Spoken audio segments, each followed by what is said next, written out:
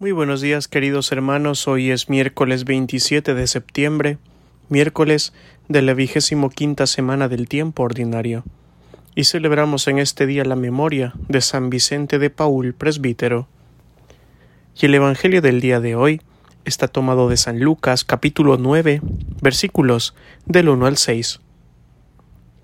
En aquel tiempo, habiendo convocado Jesús a los 12, les dio poder y autoridad sobre toda clase de demonios y para curar enfermedades.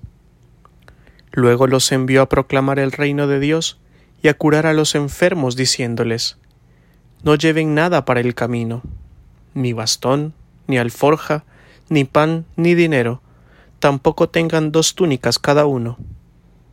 Quédense en la casa donde entren, hasta que se vayan de aquel sitio. Y si algunos no los reciben, al salir de aquel pueblo, sacúdanse el polvo de sus pies, como testimonio contra ellos. Se pusieron en camino y fueron de aldea en aldea, anunciando la buena noticia y curando en todas partes. Palabra del Señor. Gloria a ti, Señor Jesús. Dios se abre camino en la historia por medio del ministerio de Jesús.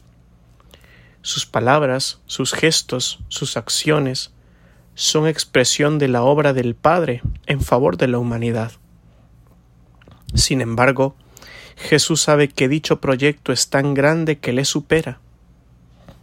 Necesita de colaboradores movidos por su espíritu e inspirados en su ejemplo para ser dispensadores del reino. La misión de los discípulos será la misma que la de Jesús: liberar y aliviar a las personas de todas aquellas situaciones que les afectan y les hacen daño. Hay personas que son medicinales. Su sola presencia inspira paz y alivio. Son capaces de hacer sentir bien a otros, aliviar sus penas, hacer de la vida una experiencia humanizada y humanizante.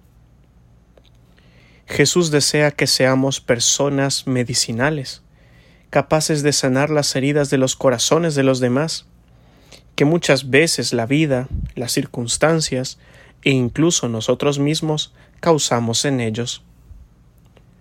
Curar las dolencias significa reconocer que el corazón del hermano está herido y debemos esforzarnos por no causar más heridas.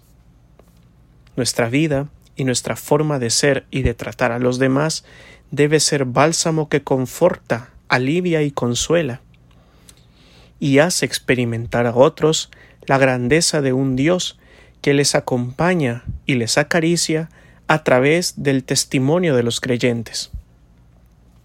No hay que tenerle miedo a la afectividad y a expresarla sanamente a través de nuestras palabras y de nuestros gestos de cariño y estima a las personas. Asimismo, Jesús da autoridad sobre los espíritus inmundos.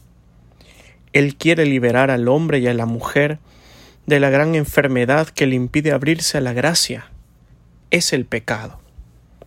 Todos, absolutamente todos, necesitamos ser sanados interiormente de esas cadenas que permitimos al enemigo que nos coloque. Debemos ser conscientes que así como Dios quiere salvarnos, el enemigo quiere destruirnos y cerrarnos las puertas a la gracia y a la salvación. Tampoco debemos ver al demonio en todos lados. Hay algunos cristianos con delirios de persecución que creen que el demonio es el causante de todos sus errores y pecados. No nos engañemos. A veces somos nosotros mismos los que le damos rienda suelta a la dinámica del pecado. El mal espíritu solamente nos da un empujoncito y luego nosotros mismos, sin su intervención, somos los causantes de tantos sufrimientos, desaciertos y conflictos, no solo en nuestro interior, sino también en la vida de los demás.